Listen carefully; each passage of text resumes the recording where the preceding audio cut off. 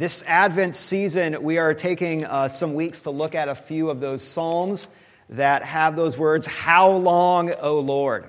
As a time of, again, this time is one of expressing our longing, our waiting, sometimes even with tears. And so that's what we're looking at with these Psalms. How long, O Lord, until you come again?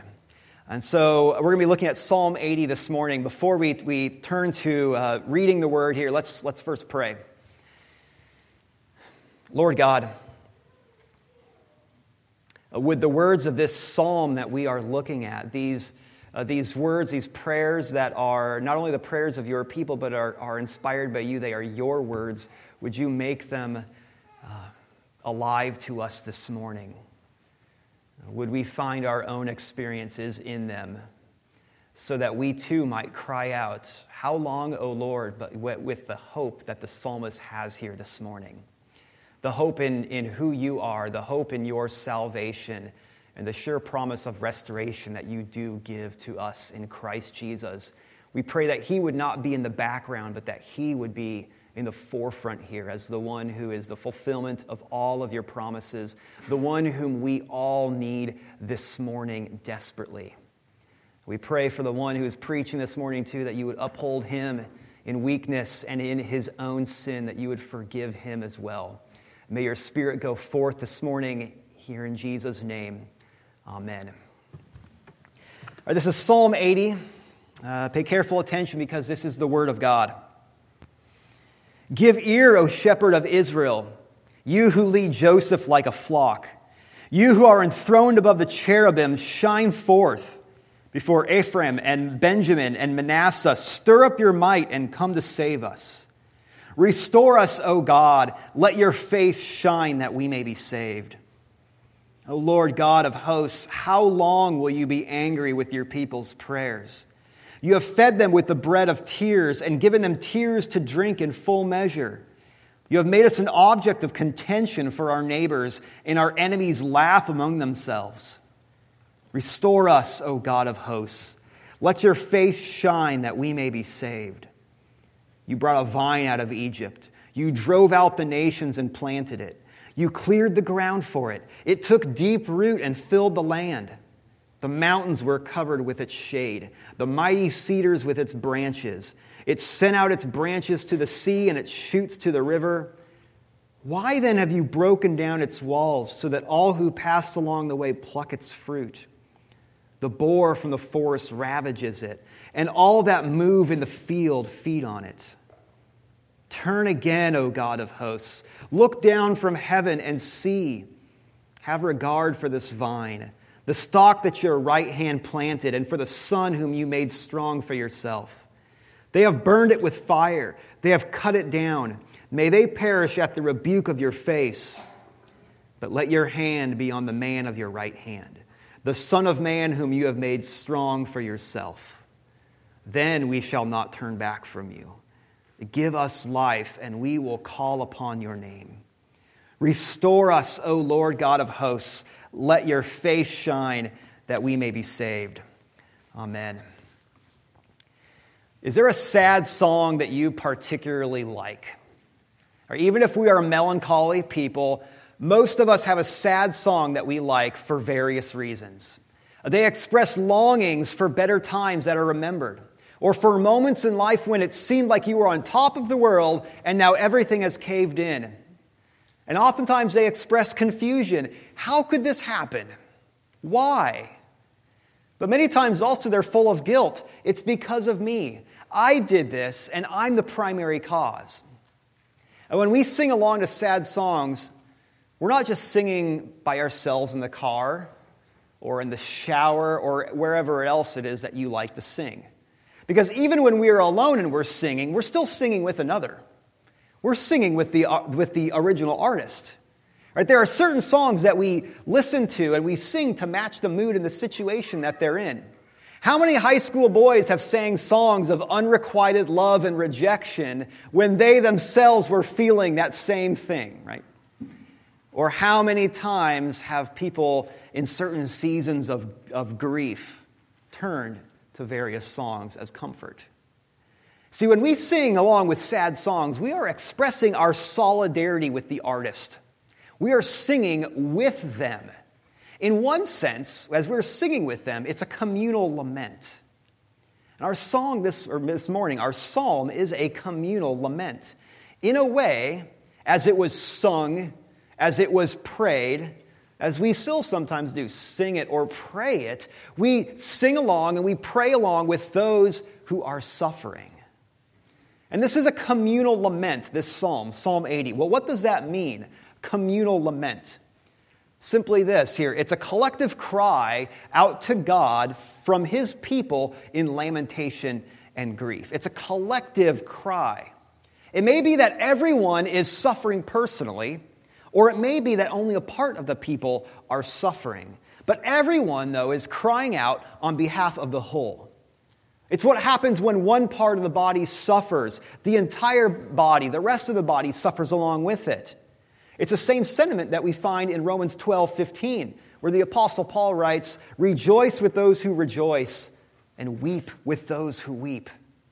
See, when there are people who are suffering in the body of Christ worldwide, when there are people who are suffering in our local body here in our congregation, we lament and we mourn not only for them, but we lament and we mourn with them. And Psalm 80 expresses this same sort of communal lament that we have. It's a song where those who are singing may not be suffering in the same way as everyone, as others are, but they are singing in conjunction with them. They're singing in communion with them. Lots of songs have occasions for their writing, or they have stories in the background, and this one is no different. And most likely, historically, this is about the time when the foreign power of Assyria came in and were ravaging the northern kingdom and the tribes of Israel. And it's clear here that the focus is only on a few of the tribes that were suffering. We have, in verse 2, we have Ephraim, we have Benjamin, and Manasseh. And the cry is for the Lord to stir up his might before them. And here it's a cry that's primarily given in the third person. Not only is it an appeal for God to rise up for these three tribes, but it continues by praying for them. O Lord God of hosts, how long will you be angry with your people's prayers? You have fed them with the bread of tears. You have given them tears to drink in full measure. All right? It's a lament. It's a cry for those who are under those oppressive hands of Assyria. But at the same time, though, there's also this first-person plural identification. Not only them, but it's also we, us. Stir up your might for Ephraim, Benjamin, and Manasseh. Come and save us, it says. And then even in verse 6, even though they are full of weeping, we are being mocked by our neighbors. See, those people singing this psalm, those people raising their laments, those people crying out to the Lord may not be those who are directly experiencing the suffering. But nonetheless, though, they're still compelled to lament and to mourn with them. Being a member of the body of Christ, being a part of God's people is to mourn not only for the body as it suffers, it's also to mourn and pray with them. See, we cannot let people's sufferings and cries be just something that we encounter. It's something that we also need to experience with them by coming alongside them. That's what happens when we embrace being a part of the body, and we see it as a privilege of being united together in Christ by the Spirit. Even the suffering of one person in the body is reason enough for us to lament and to mourn. See, how often do you not only grieve for someone, but also grieve with someone? We're praying not only for someone, but praying with them. There's a subtle difference in that. And this includes mourning for and grieving for sin and its presence. Right? What was it that brought about the Assyrian invasion upon these people? Well, in the whole biblical story, it was because of their repeated unfaithfulness to God and because of their ongoing patterns of sin. It was their rejection of the Lord as their God in favor of idols, their oppressive behaviors towards the weak, their self-centeredness and greed. And how seriously does God take that? enough to shatter them and to bring them to their knees. And they felt the anger of the Lord God of hosts smoking upon them, and it seemed as if the smoke of his nostrils were covering over the incense of their prayers going up. But here, though, still, there's also a communal mourning and a communal grief for those sins.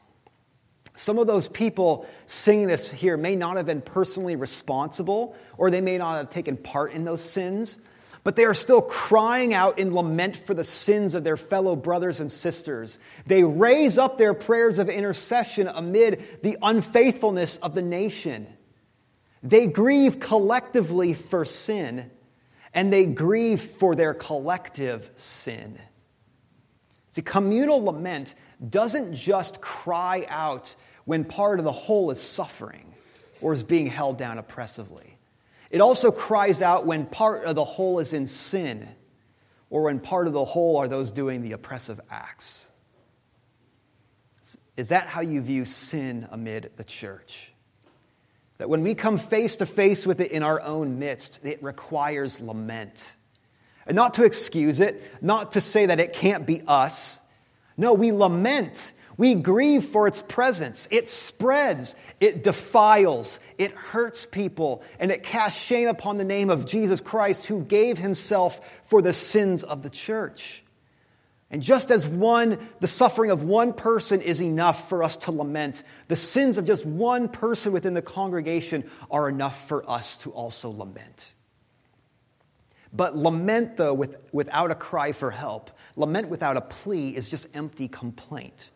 What turns a cry from merely complaining and actually into deep biblical lament is the plea for restoration. It's the acknowledgement that it isn't supposed to be this way. That there's something that's fundamentally wrong or broken, and it cries out to God for help to fix it. And the song here, the psalm, introduces the refrain that we see over and over. Restore us, O God. Let your face shine that we may be saved. Set everything right among us.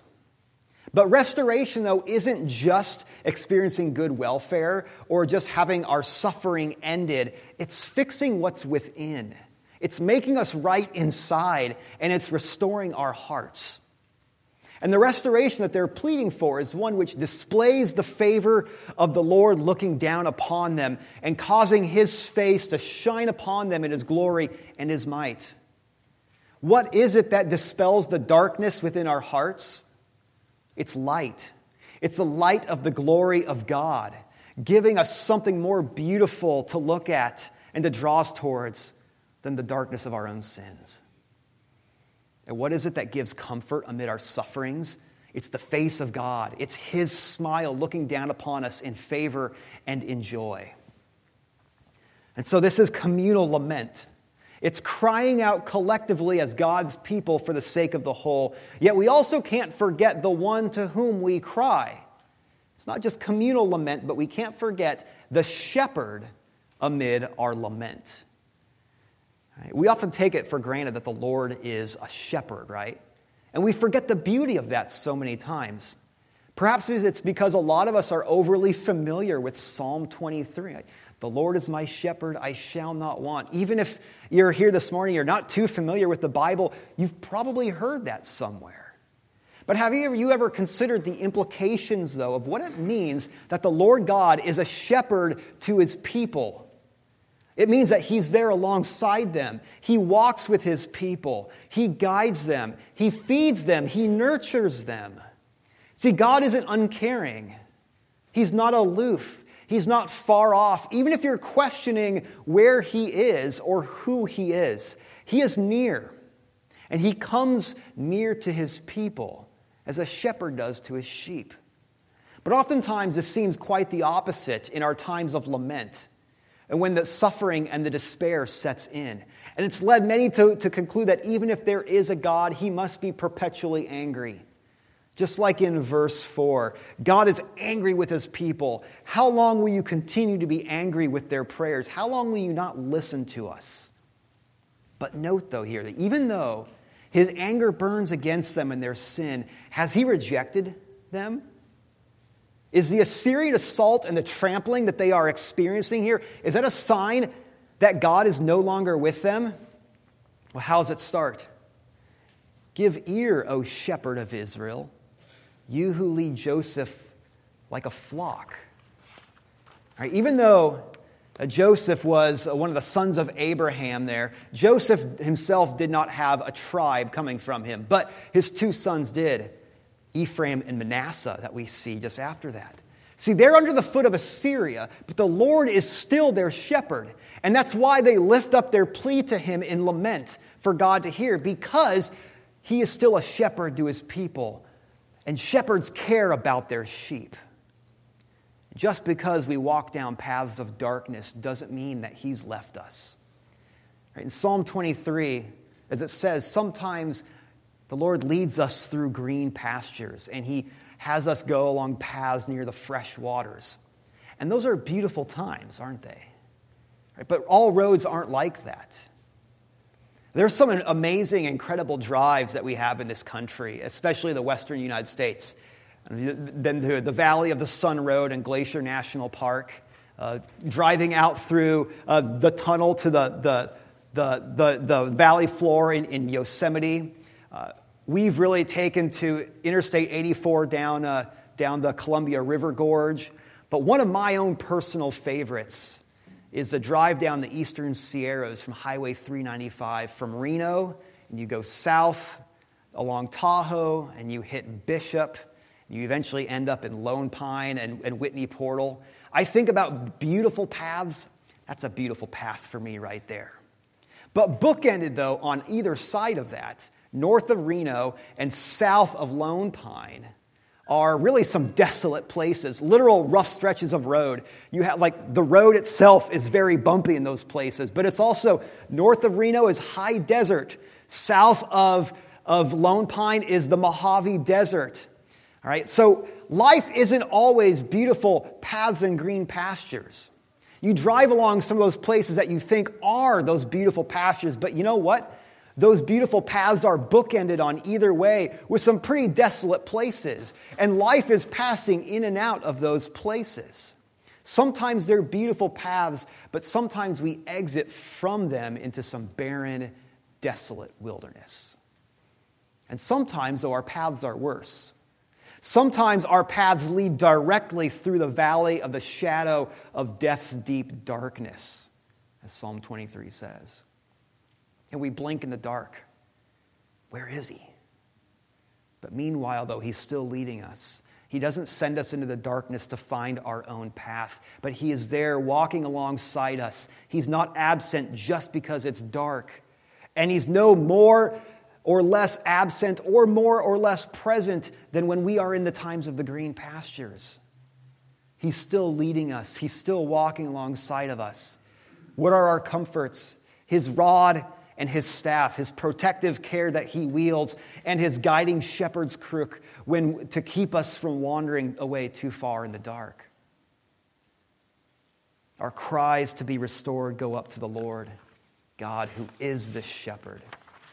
And his restoration comes to us in the form of a shepherd. It comes to us in Jesus Christ, the good shepherd, the one who knows his sheep by name and they know him, the one who laid his life down willingly for the sheep on the cross, and then he took it back up again in the resurrection.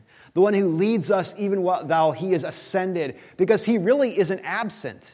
He's with us by his Spirit. And his care, his protecting rod, his comforting staff comes by his Spirit who's at work among us. And because he laid his life down for the sheep, there's no way that he will ever leave us or forsake us.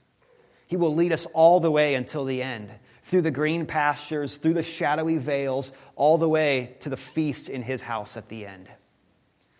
And so that cry here that we have, let your face shine, that we may be saved. That's the kind face of Jesus shining upon us in his glory. It's the Jesus who listens to our prayers and our laments. And yet, even though the Lord knows us and the Lord hears our prayers, we also, though, still lament. We lament amid our ruin. And that especially comes when we think about lament being communal. because the ruin which we face is also communal. The psalm here moves into the story about a vine, a special vine that was planted and tended by God, where he carefully removed it from where it was, and then he formed a pleasant, well-watered place, and he transplanted it there. And its roots grew deep. It expanded across the field and all the way up to the Euphrates River in the north, all the way down to the Mediterranean Sea. And its offshoots grew so tall and its foliage so dense that it shaded even the tallest mountains and the trees. Of course, we read that, and it's not a literal vine. It's a picture for Israel, who God pulled up from bondage in Egypt and then planted it in the land of Canaan after he cleared the land through Joshua. The kingdom expanded and it grew under the kingship of David to being a nation to be reckoned with.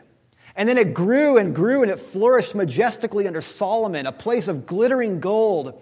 But more importantly, the glory and the righteousness and the goodness of the Lord were seen there. And at its height there, you see Israel as a kingdom that was the envy of all the nations, a place where all the known world came to and was amazed. People from all over the ancient Near East, people from Africa, people from far-off exotic places, marveling not only at the wealth of the kingdom, but marveling at the wisdom of the king and the righteousness that was seen there.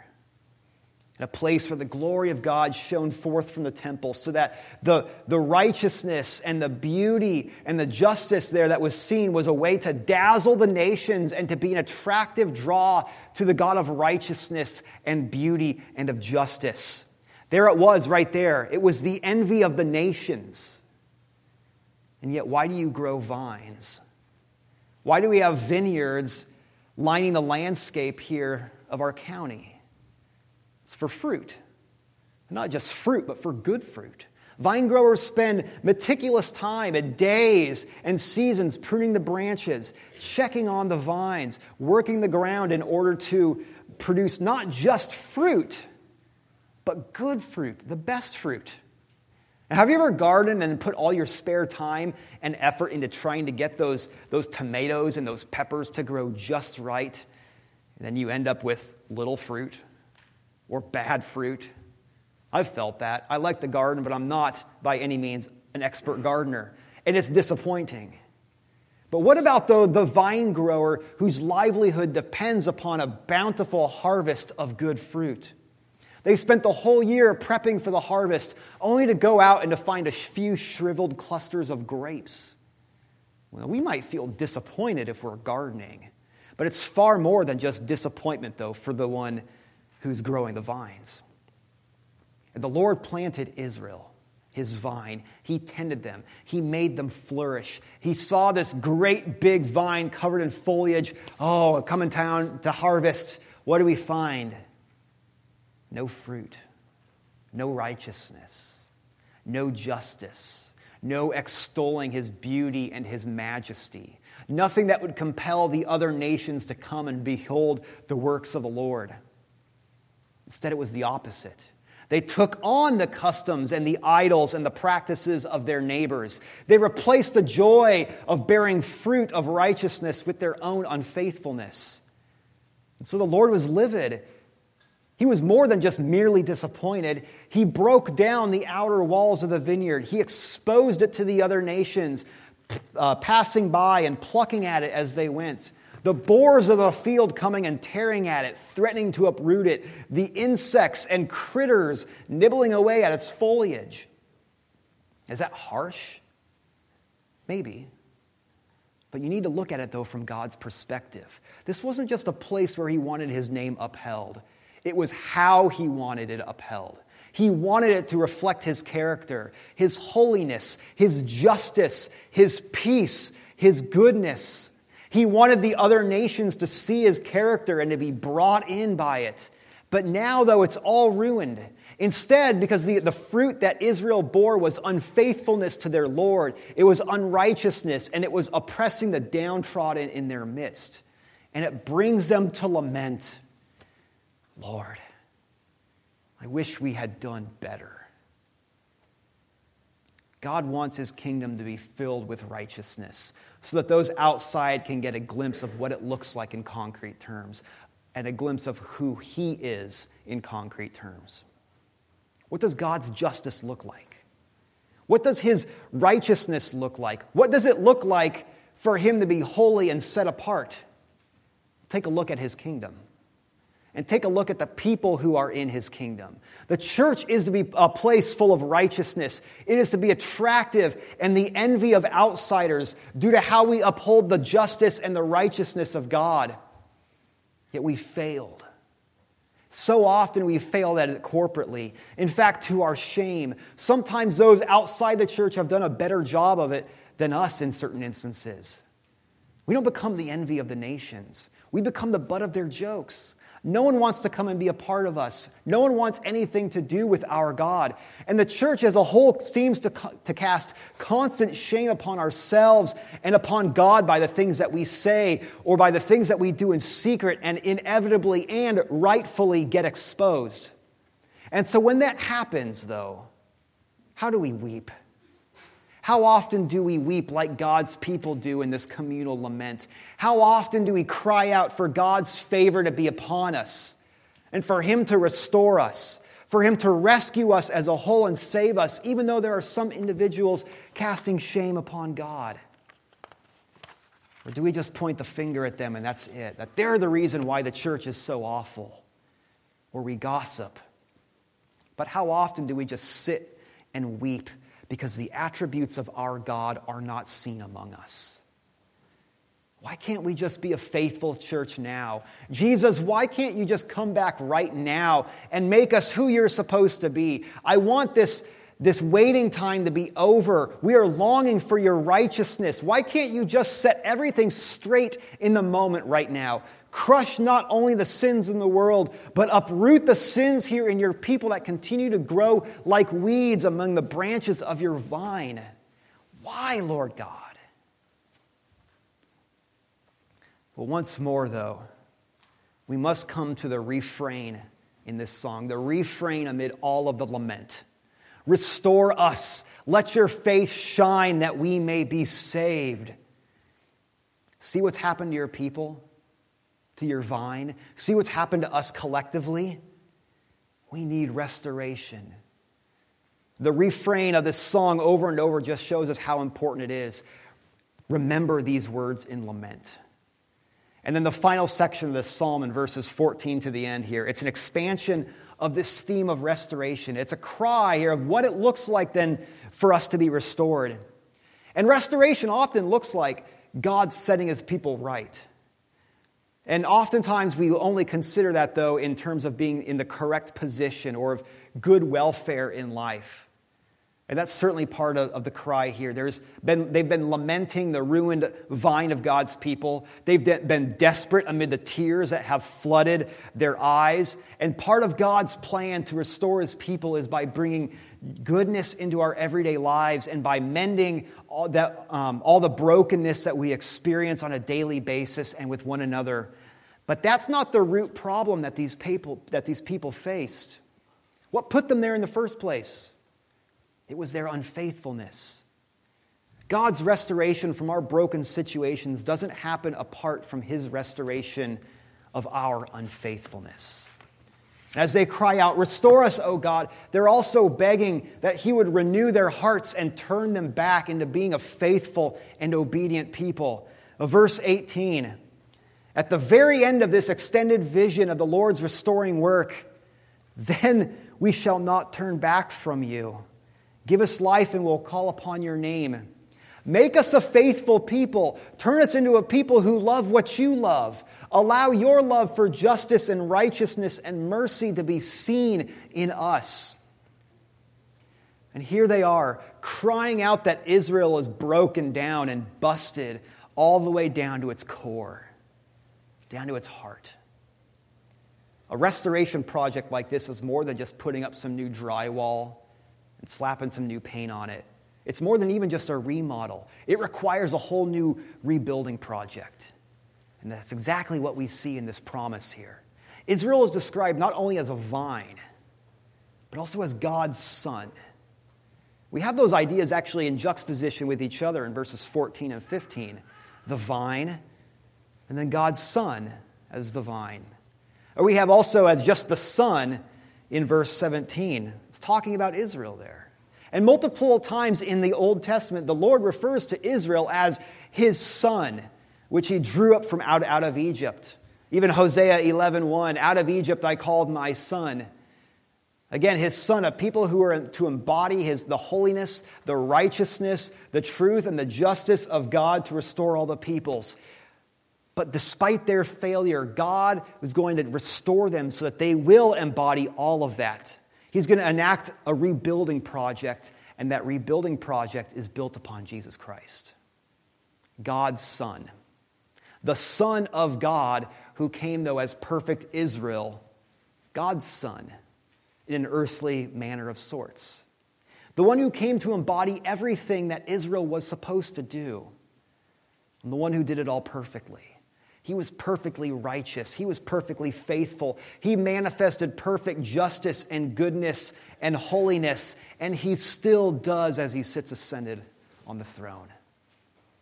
And even though his people rejected him and they nailed him to a cross, though the nations saw and they were glad, and that the good news and the restoration would go out to people like them. It's his cross that cleanses us from all of our unfaithfulness. It's his faithfulness that given to us that covers over our unfaithfulness. And it's his Spirit that renews our hearts to turn them towards loving faithfulness even more. So people may not look at the church always at the most righteous or just people. They may not see us in an envious light.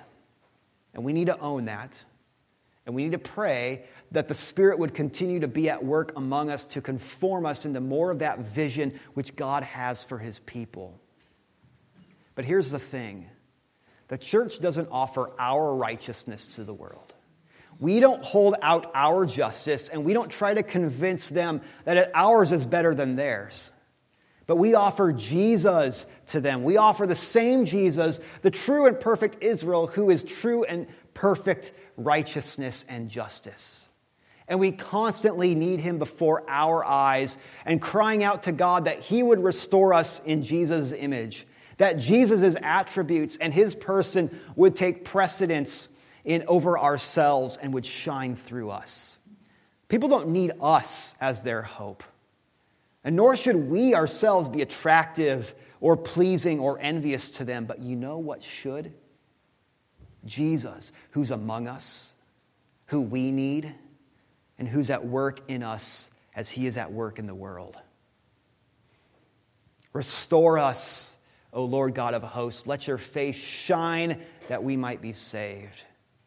And as we sing together in this communal lament, we also long together communally. And we long for Jesus Christ to come back, to come for us, and through him for the Lord then to restore all things. Let's pray. Restore us, O Lord God of hosts. Let your face shine that we might be saved. Lord, we are a people who are broken in various states. We are a people who are sinful down to our very cores. And we are a people who are desperate, in desperate need. In fact, all of these things, our brokenness, our sinfulness, our desperation, are beyond even what we can know or even what we can fathom. But you know, Lord God, you know how deep our plea really must go. You know how deep all of this is. And so when we pray and we ask that you would shine your favor upon us, shine your face upon us, Lord, would you shine it all the way down to the very core? Shine the favor of Jesus Christ upon us, his smiling face, so that we might better bear your image. We ask that you would turn us towards you so that we might manifest your name and all of your attributes better to the world of darkness, and that through us, through your work in us, the world might better see your glory and your beauty. Father, as we come now to the table that is set before us week after week, because we need it week after week, prepare our hearts to receive Jesus given to us once more. We pray this in his name. Amen.